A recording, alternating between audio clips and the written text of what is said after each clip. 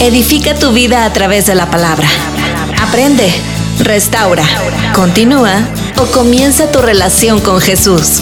Esto es 3 Palabras el podcast. Esta semana desde Puerto Rico, Misael Solivan.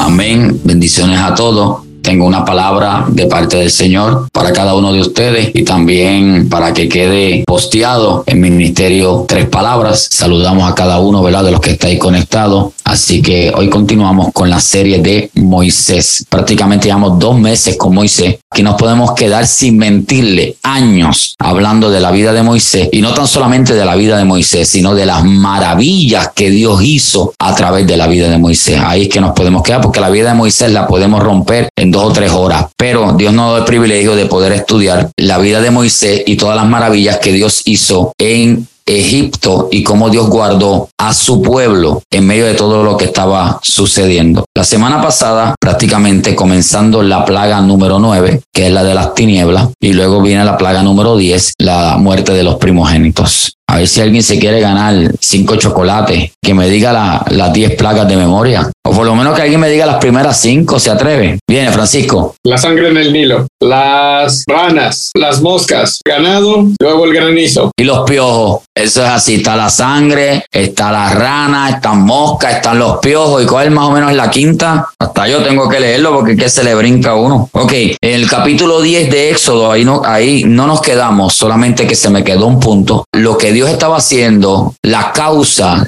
se puede decir, la causa por la cual Dios no detuvo las plagas fue para que se le contara a los hijos. Y no tan solamente contar, sino también las maravillas que Dios hizo en medio de todas estas plagas. El Dios poderoso, el Dios que nosotros le servimos, número 1, no tenía que hacer plaga. Él podía, pero no, él quería que algo sucediera para entonces los israelitas pudieran contar a sus hijos. Dios podía parar las plagas en la plaga número 2, pero sin embargo no la detuvo en la número 2, sino que fueron 10 plagas. Y cuando leemos Éxodo 10:2 dice: y para que cuentes a tus hijos y a tus nietos las cosas que yo hice en Egipto y mis señales que hice entre ellos, para que sepáis que yo soy Jehová. Ahí vemos entonces que hay 3 generaciones. Está el papá, está el hijo y está el nieto. Alguien dijo en los escritos en el Talmud: el que es un sabio y su hijo es un sabio y su nieto es un sabio, nunca jamás la Torá o la Biblia se apartará de ese linaje. Cuando hablo de Torá, para el que no sabe, son los primeros 5 libros de la Biblia, desde Génesis hasta Deuteronomio. Así que Dios le está diciendo a ellos en el capítulo 10, versículo 2 de Éxodo, para que cuente a tus hijos y a tus nietos. En otras palabras, 3 generaciones. Entonces nosotros tenemos una gran responsabilidad de que después de nosotros 3 generaciones puedan agarrar lo que nosotros cargamos de parte de Dios.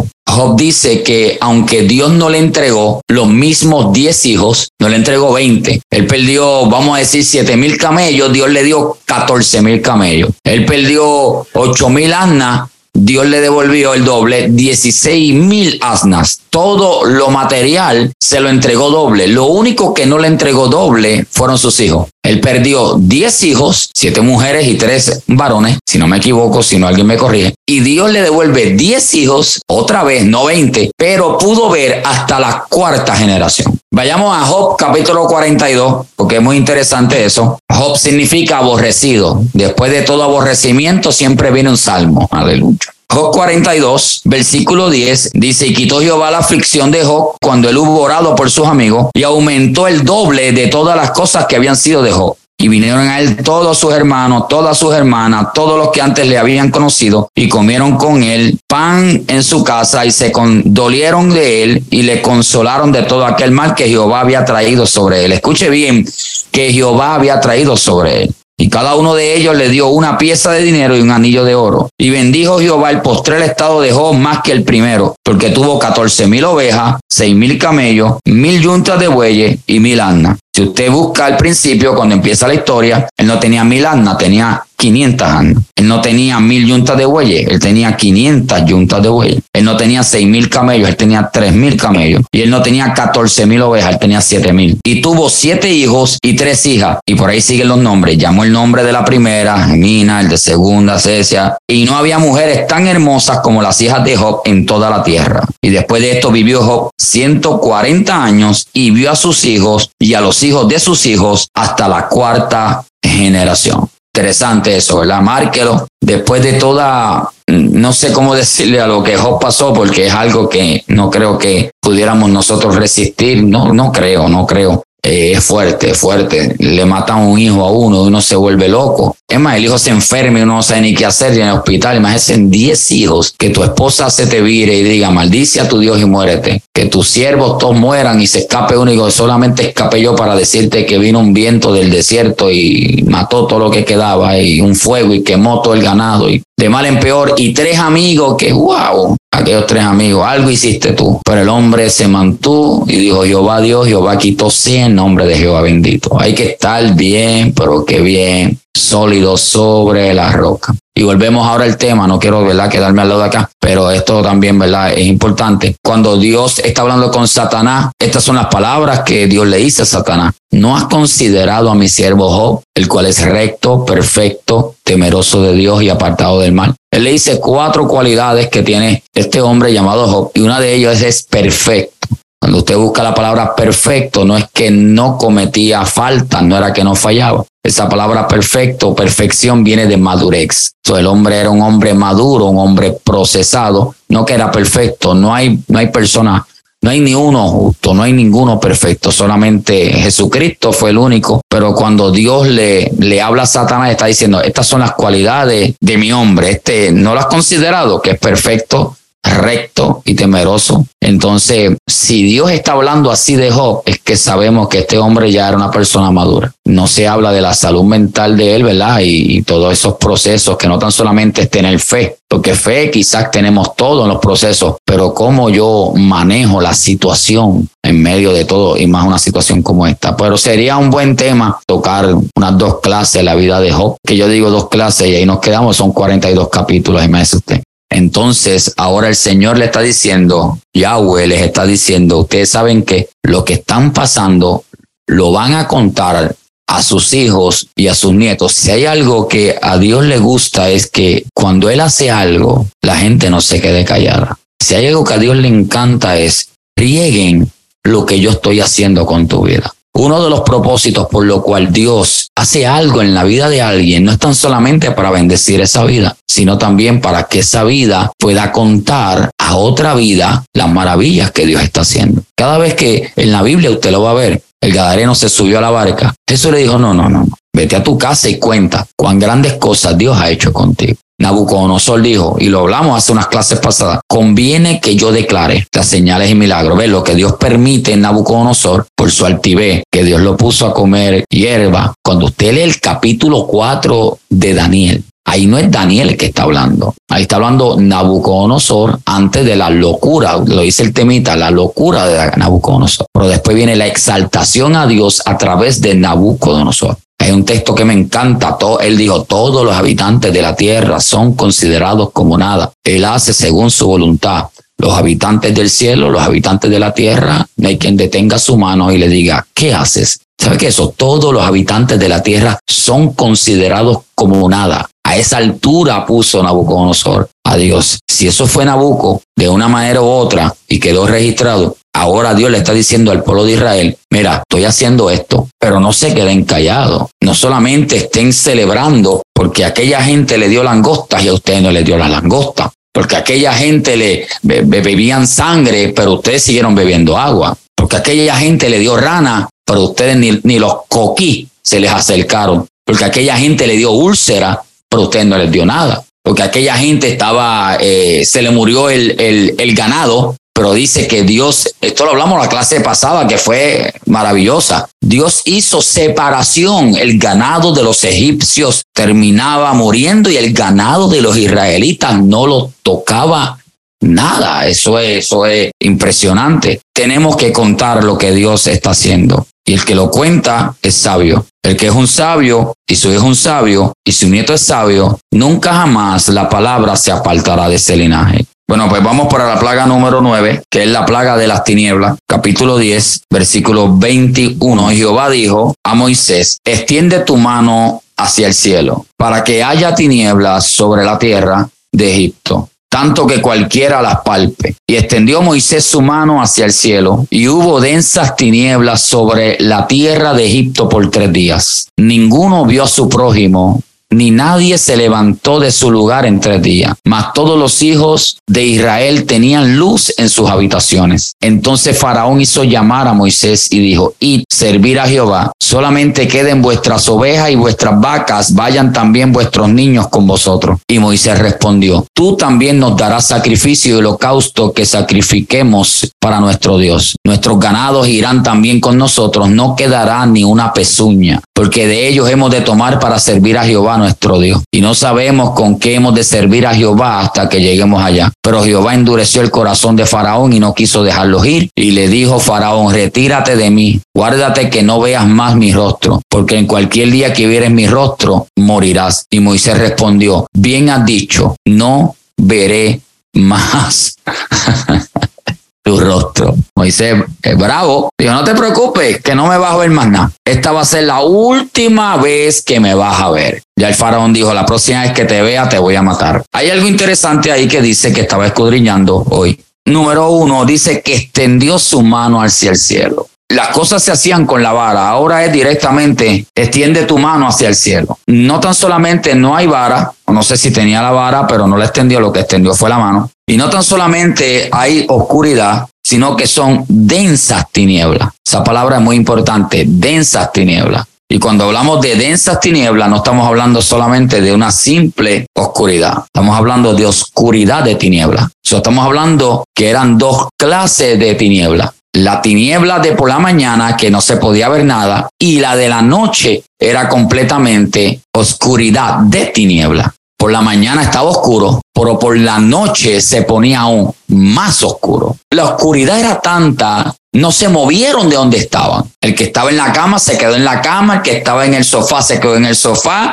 Bueno, la Biblia lo dice ahí, el versículo 23. Ninguno vio a su prójimo, ni nadie se levantó de su lugar en 3 días, mas todos los hijos de Israel tenían luz en sus habitaciones. Interesante. Esta gente no se podían mover, no se podían ver uno al otro, pero sin embargo los hijos de Dios estaban regocijándose en completa paz, porque en el lugar que estaba, en Gosén. Gosén era una parte del mismo Egipto, right? Entonces yo decía clases atrás, no sé cuál es la medida de Gosén. Estamos hablando de 2 a 3 millones de personas. Estamos hablando vamos a ponerlo así, meter a todo Puerto Rico en un pueblo llamado Humacao, en un pueblo llamado Yabucoa, que son pueblos pequeños de 20,000, 30,000 habitantes. Es como tratar de meter a Nueva York en Puerto Rico. Nueva York es un estado por estas áreas, nada más por áreas son más grandes que el mismo Puerto Rico. Bueno, en Nueva York nada más hay 3 millones de judíos. Imagínese usted en Nueva York nada más. Entonces hablaba del milagro que mientras más gente llegaba, Dios expandía la tierra y el Gosén era más grande. Entonces también hablaba que Gosén tiene que ver con Cristo en numerología. Tiene que ver no Cristo en sí, sino en Mashiach, la palabra correcta, Mashiach, porque tiene que ver con judaísmo. Entonces Mashiach y Gosén, eso es ya numerología, no es Biblia. Eso es acá los expertos.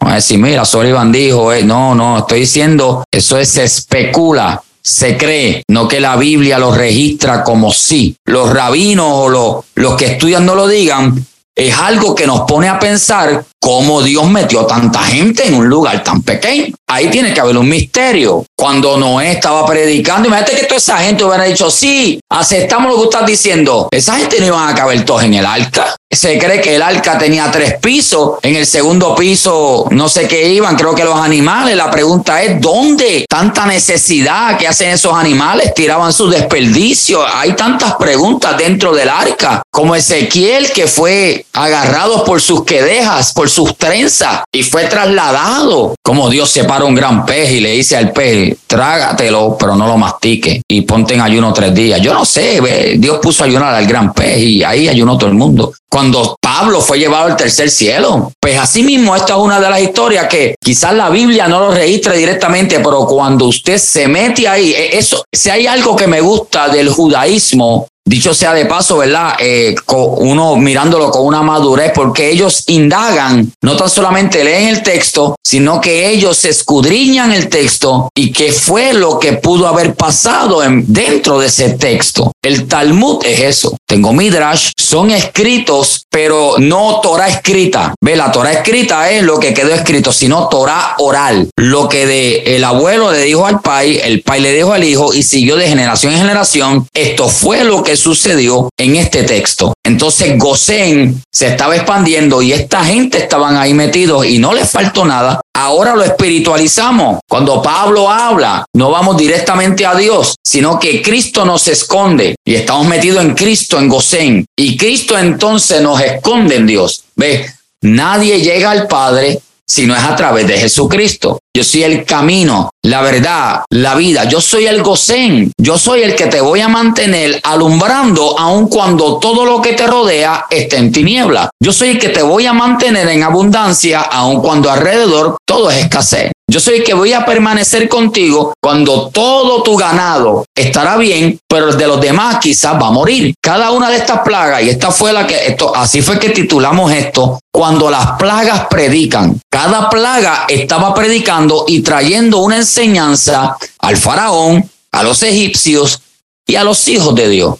Pero no queda en faraón, Moisés y los egipcios y el pueblo de Dios, sino que ahora se traslada a la vida de cada uno de nosotros, que como Dios estuvo con cada uno de ellos, ha prometido también estar con cada uno de nosotros, no importando las tinieblas que estamos viviendo, porque estamos viviendo momentos de tiniebla, estamos viviendo momentos oscuros, que quizás nosotros no estamos siendo tan agolpeados, no, porque tenemos a Cristo, pero el que no tiene a Cristo no está viendo la realidad de la vida. Es por eso que ellos miraban y dice que ninguno veía su rostro, porque cuando tú no tienes a Cristo, tú no puedes identificar a la gente que te rodea. Pero cuando tú tienes a Cristo, tú tienes identidad y tú puedes identificar quién me rodea, con quién me voy a conectar, con quién no me puedo conectar, y puedo ver todo a la luz del día. Bueno, esto lo dijo Pablo de una manera en 2 de Corintios capítulo 4, versículo 4. El Dios de este siglo ha cegado el entendimiento de los incrédulos para que la luz de Cristo no alumbre en ellos. Así que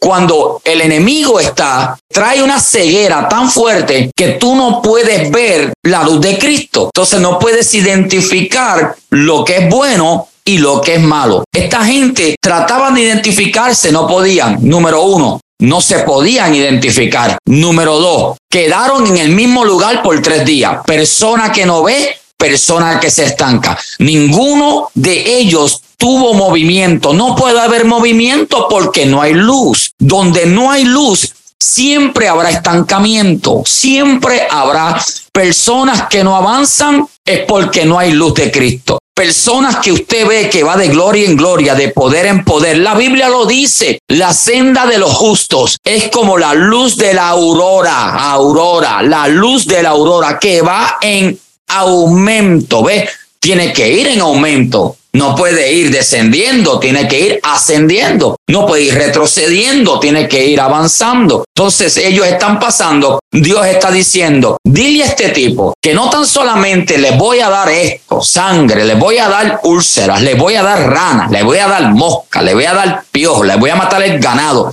les voy a enviar langostas. Las langostas llegaron para comerse lo poquito que quedaba. Allí no quedaba nada.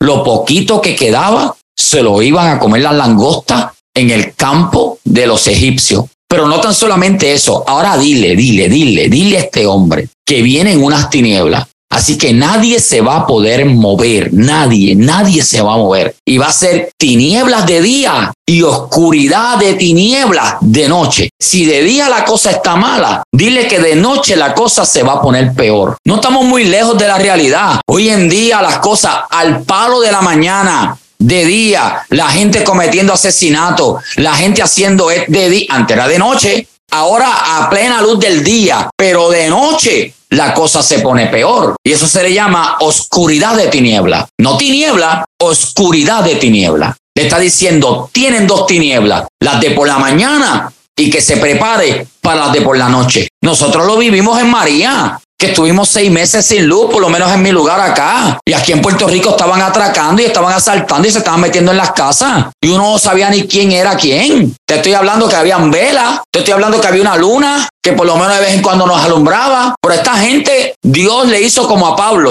¿Recuerda a Pablo? Cuando iba en la embarcación, cuando se le rompió la embarcación, que iban para Italia, que iba con los confinados, que iban como 276 personas en aquella embarcación y el Euroclidón rompió completamente. Dice, no había sol, no había luna, ni había estrella. Estaba completamente en tiniebla. Y esa gente en alta mar. Hacía frío. Bueno, lo primero que Pablo hace cuando llega a la orilla es que toma unas ramas y prende fuego porque el tipo estaba temblando. Lo que Dios le dijo, tienes que ver al César, lo vas a ver aunque no haya luz, aunque no haya sol, aunque no haya estrella. Pablo andaba en el propósito de Dios. Pero ¿qué tú haces cuando tú no andas en el propósito de Dios? Y se apagó la luz. No sabemos qué hacer. Estamos estancados. Pareciera que estamos avanzando, pero no estamos avanzando. Estamos en el mismo lugar. Esta gente, ninguno vio. Vamos a leer el 10:23. Ninguno vio a su prójimo, ni nadie se levantó de su lugar en 3 días. ¿Sabe? Yo quiero que usted entienda que cuando dice nadie,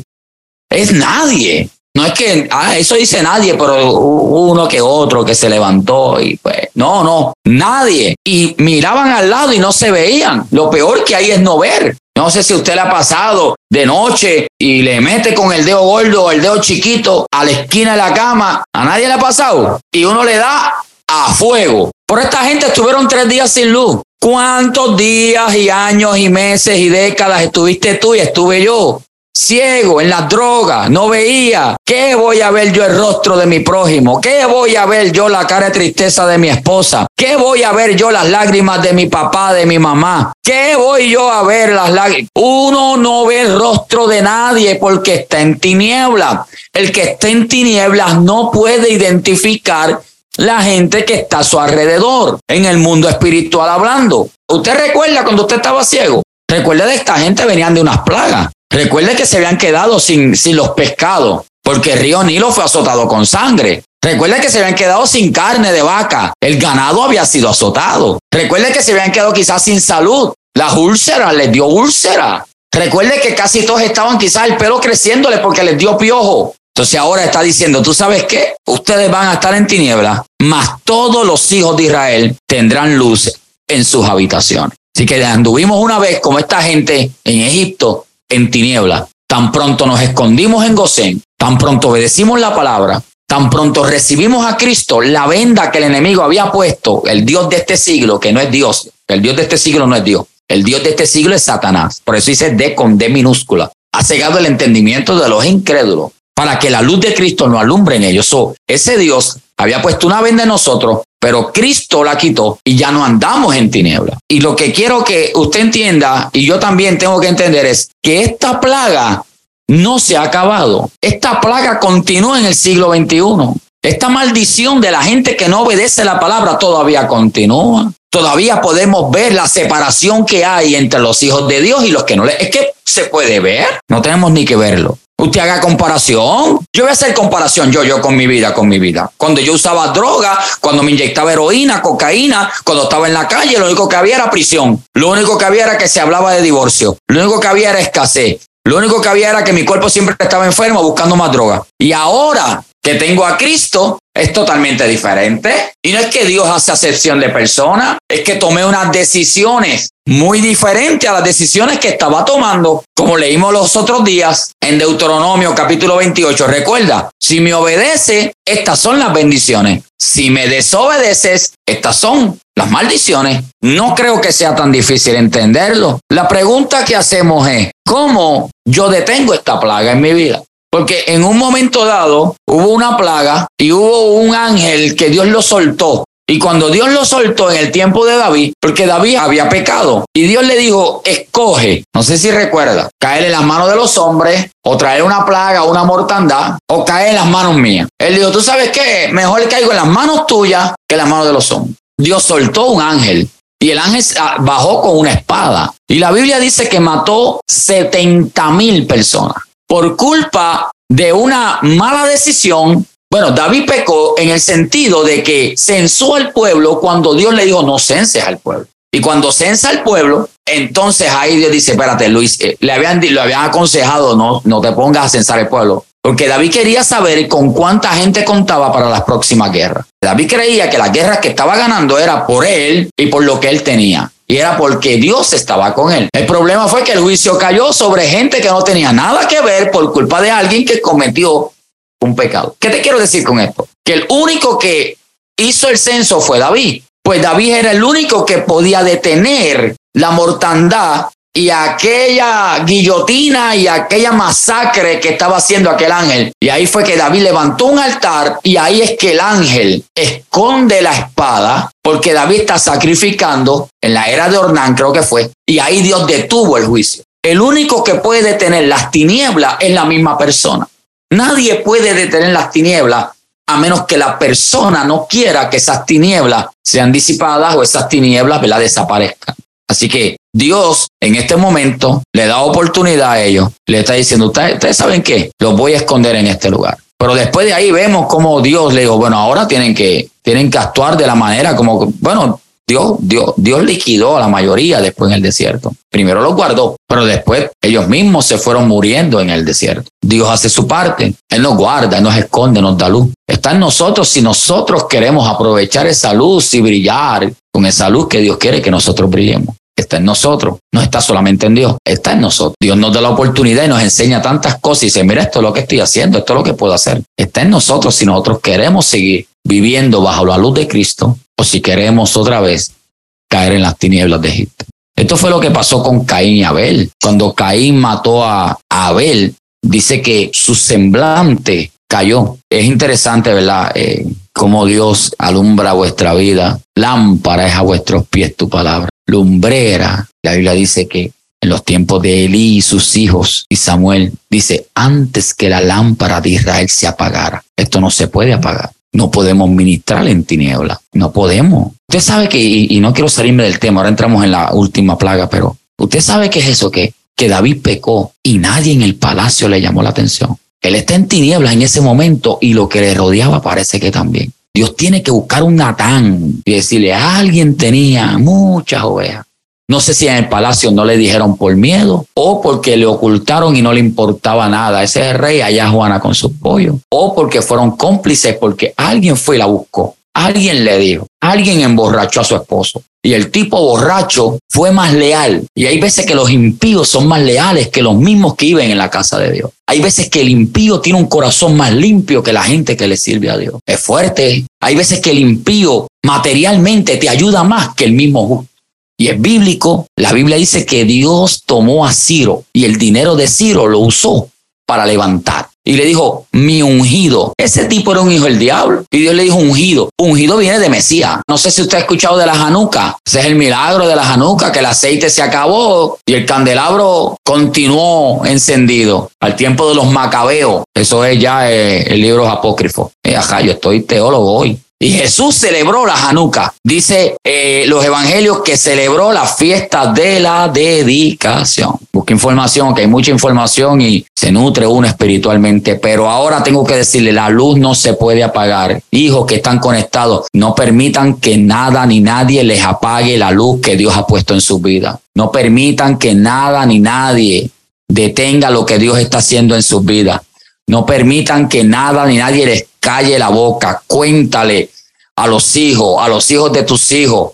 Cuenta Cuéntale, no te quedes callada, no te quedes callado, cuéntale. Mira lo que dice Éxodo 10 para entrar en la última plaga. 10:8. Y Moisés y Aarón volvieron a ser llamados ante Faraón, el cual les dijo: andad, servid a Jehová vuestro Dios. ¿Quiénes son los que han de ir? Moisés les respondió: hemos de ir con nuestros niños, con nuestros viejos, con nuestros hijos, con nuestras hijas, con nuestras ovejas, con nuestras vacas, hemos de ir, porque es nuestra fiesta solemne para Jehová. En otras palabras, no se pueden quedar. El faraón no quería entregar los niños. El faraón se pueden ir, pero los niños no pueden ir. Moisés le habló claro: los niños tienen que ir. No podemos dejarte los niños a ti. Faraón sabía que la clave, el secreto estaba escondido en la niñez. Yo creo que una de las personas que más soltamos en las iglesias es la niñez. Yo me hago una pregunta, es la pregunta que me hago cada día. ¿Qué será del evangelio si Cristo no viene en el 2040? Esto va a ser un desbarajuste, porque no estamos depositando la semilla en los hijos de nuestros hijos. Entonces, ¿de qué ellos van a hablar? Les digo de qué van a hablar. Ya con 4 años están perreando, ya con 5 años están dándole hasta abajo. Esa es la semilla que están sembrando esta gente. Como estaba diciendo, ¿verdad? Dicen los sabios, la Torá, la Biblia no se apartará de su boca. Pero asimismo, en lo malo, cuando el padre le siembra al hijo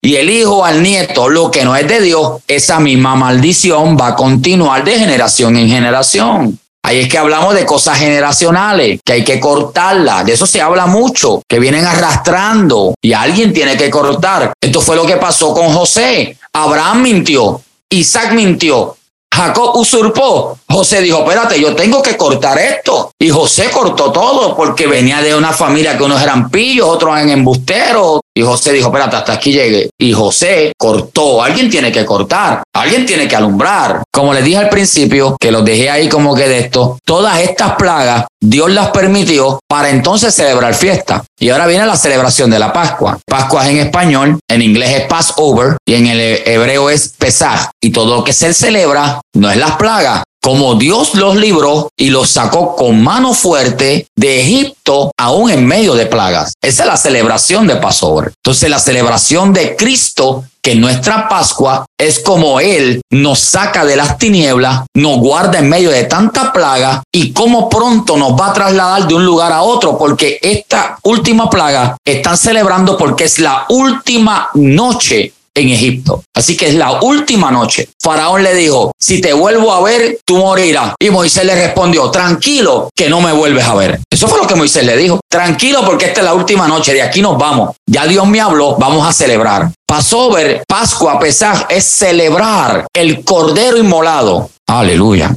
Entonces, Dios permite todas estas plagas para tener una celebración. ¿Por qué Dios permite tantas cosas para luego usted pueda celebrar? En verdad que no sé. No me puede poner a celebrar sin pasar plaga. No. No me puedes poner a reinar sin pasar por el pozo. No. No me puedes poner en un lugar estándar sin tener que pasar por el foso de los leones, Daniel. No. No me puedes poner acá arriba sin que Zambalá, Tobía, el árabe, Nehemías. No. Dios permite cosas para luego hacerte celebrar. Porque ¿qué estás celebrando? Como Dios me libró. Porque entonces no sería una celebración justa. ¿Qué tú celebras? ¿A Cristo porque Él es bueno? No. Yo celebro porque Él me sacó. Yo por lo menos me sacó de las drogas. Yo celebro porque restauró mi matrimonio. Yo celebro porque soy salvo. Yo celebro porque me ha dado salud. Yo celebro porque me dio un techo. Yo celebro porque estoy vivo. Yo celebro por mi familia. Yo celebro por el ministerio. Hay tantas cosas. Yo celebro porque soy libre y conoceréis Hay tantas cosas para celebrar. Pero usted, cuando no ha pasado por ninguna situación, no tiene quizás esa misma pasión para celebrar.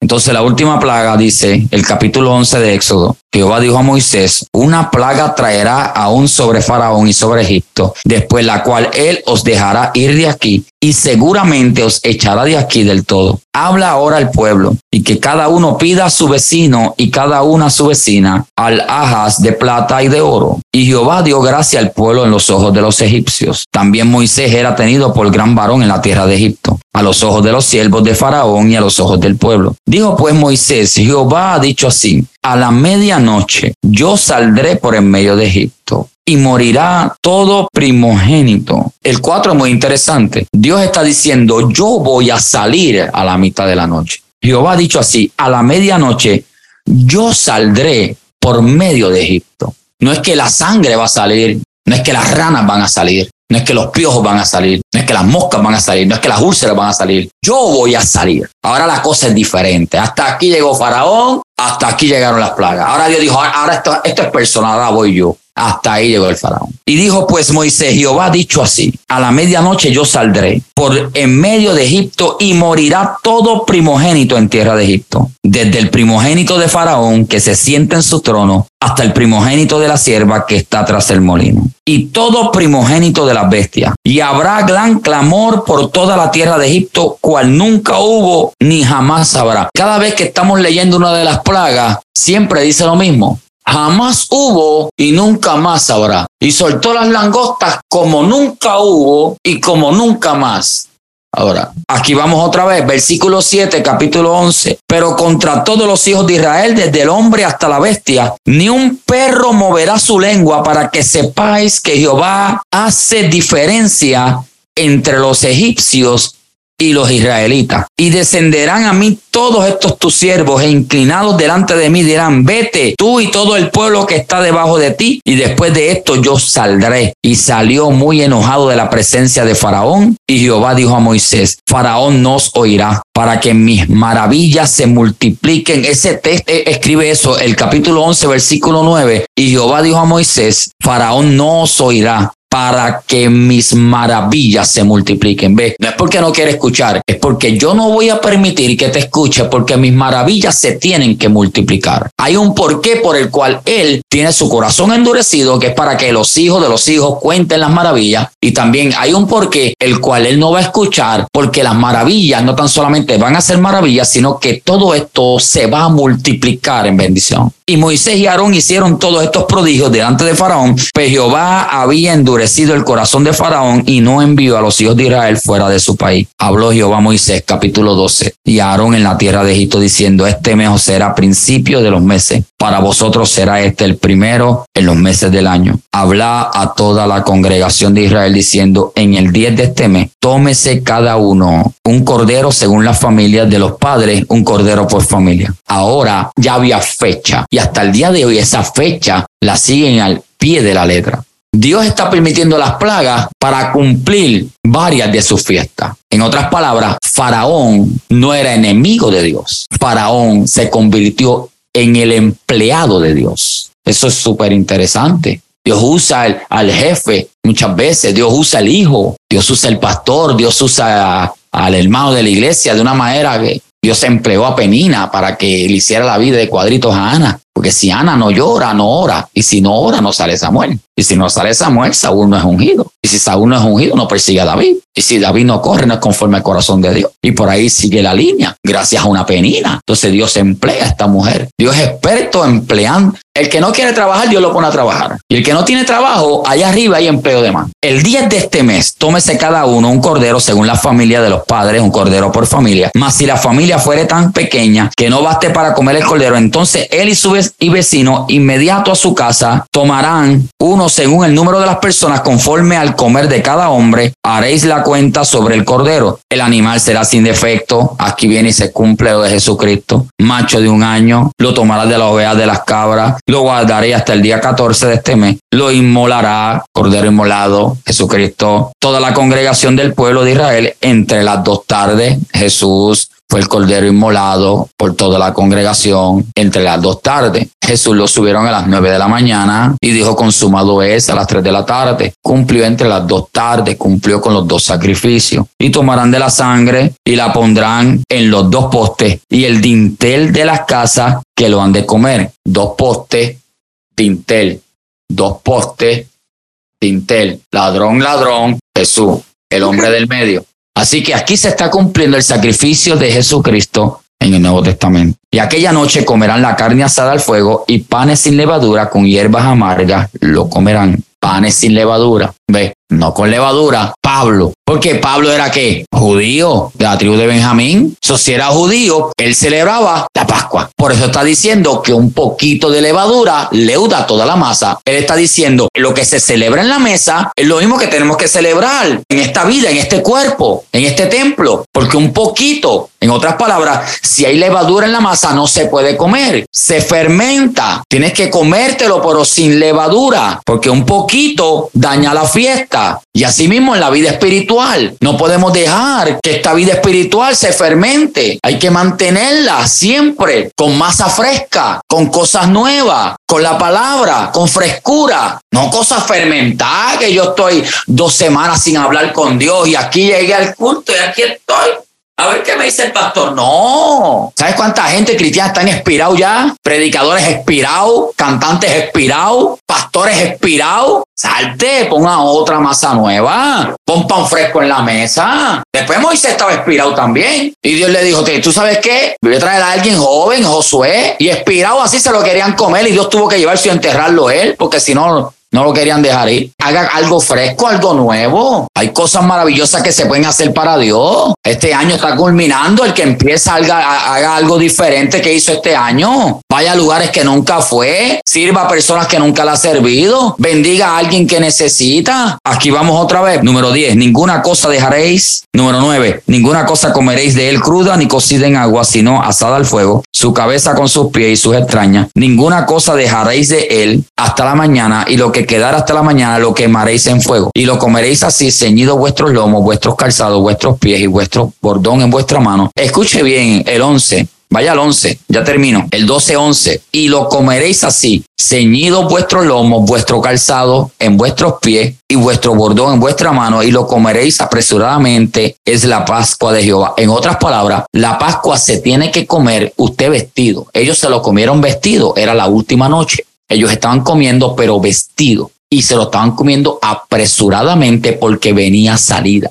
Era la última noche. Tengo que decirle aquí a alguien, no sé si alguien lo recibe, es tu última noche. Dios te saca, pero no te va a sacar. Es tu última noche de lágrimas, tu última noche de dolor, es tu última noche. Usted tiene que declararlo. Es mi última noche en Egipto. Es mi última noche en esta prueba. Ellos dijeron, es la última noche, vamos a estar vestidos porque aquí no nos vamos a quedar. Dios nos va a dar salida. Y si Dios le dio salida a ellos, Dios te va a dar salida también a ti. Dios me va a dar salida a mí. Así que apúntalo por ahí, es tu última noche. Hay bendición de parte del Señor. Es tu última noche. No te quite, no te quite. No, ellos no se quitaron nada, no. Al contrario, tenían todo. Tenían el bordón, Y se cree que en la historia de antes, todo lo que sucedía se escribía en el bordón. Muchas cosas, las cosas más importantes de cada uno, se escribía en el bordón. Se cree. Por eso es que la Biblia dice que Jacob estaba, vamos a Hebreos, vamos a Hebreos rápido y termino, 11:21. Dice, por la fe Jacob al morir bendijo a cada uno de los hijos de José y adoró apoyado sobre el extremo de su bordón. ¿Ves? Apoyado sobre el extremo de su bordón, porque el bordón, ahí se escribían las cosas más importantes que Dios había hecho con ellos para no olvidarlas. Era un tipo de pergamino, pero en el bordón, ahí se escribía. Por eso es que la Biblia dice, tu vara y tu callado me infundirán aliento, porque en la vara y el callado se escribían las promesas. Eso se cree en la historia de ellos. Yo no estaba allí, yo se la paso como yo lo aprendí. Yo no estaba ahí, pero se cree que así era. Por eso es que se habla mucho del bordón. ¿Ves? Ellos están en el bordón, están apoyados, están esperando la salida y están comiéndose el cordero rápido, apresuradamente. No se puede comer lento, apresuradamente, porque la salida también era algo a prisa. Entonces están comiendo, están vestidos con el bordón, con las sandalias puestas, porque esta es nuestra última noche. Y cuando leímos, ellos habían pedido a los egipcios plata y habían pedido oro. Dios le había dado una promesa. Vamos a Génesis rápido. Ten por cierto que tu descendencia morará en tierra ajena y será esclava allí y será oprimida 400 años. Pero mira el 14. Mas también a la nación a la cual servirán juzgaré yo. Y después de esto saldrán con gran riqueza. Ve, ahí está el texto. Entonces, para que se cumpla lo que Dios había hablado 400 años aproximadamente atrás, ahora se tenía que cumplir. No era tan solamente Dios sacarlo, sino que cada uno salió con oro y con plata para que se cumpliera la palabra dada a su siervo Abraham. Habían pasado 400 años y Dios todavía no se había olvidado de esa promesa. Yo no tengo ganas de terminar. Ya la semana que viene, pues, terminamos la 10ª plaga y la rompemos bien porque hay mucha información y no quiero dejarlo así para terminar lo que Dios quiere ministrarnos. Ya la semana que viene, pues, Dios le bendiga, Dios le guarde y hasta aquí esta clase.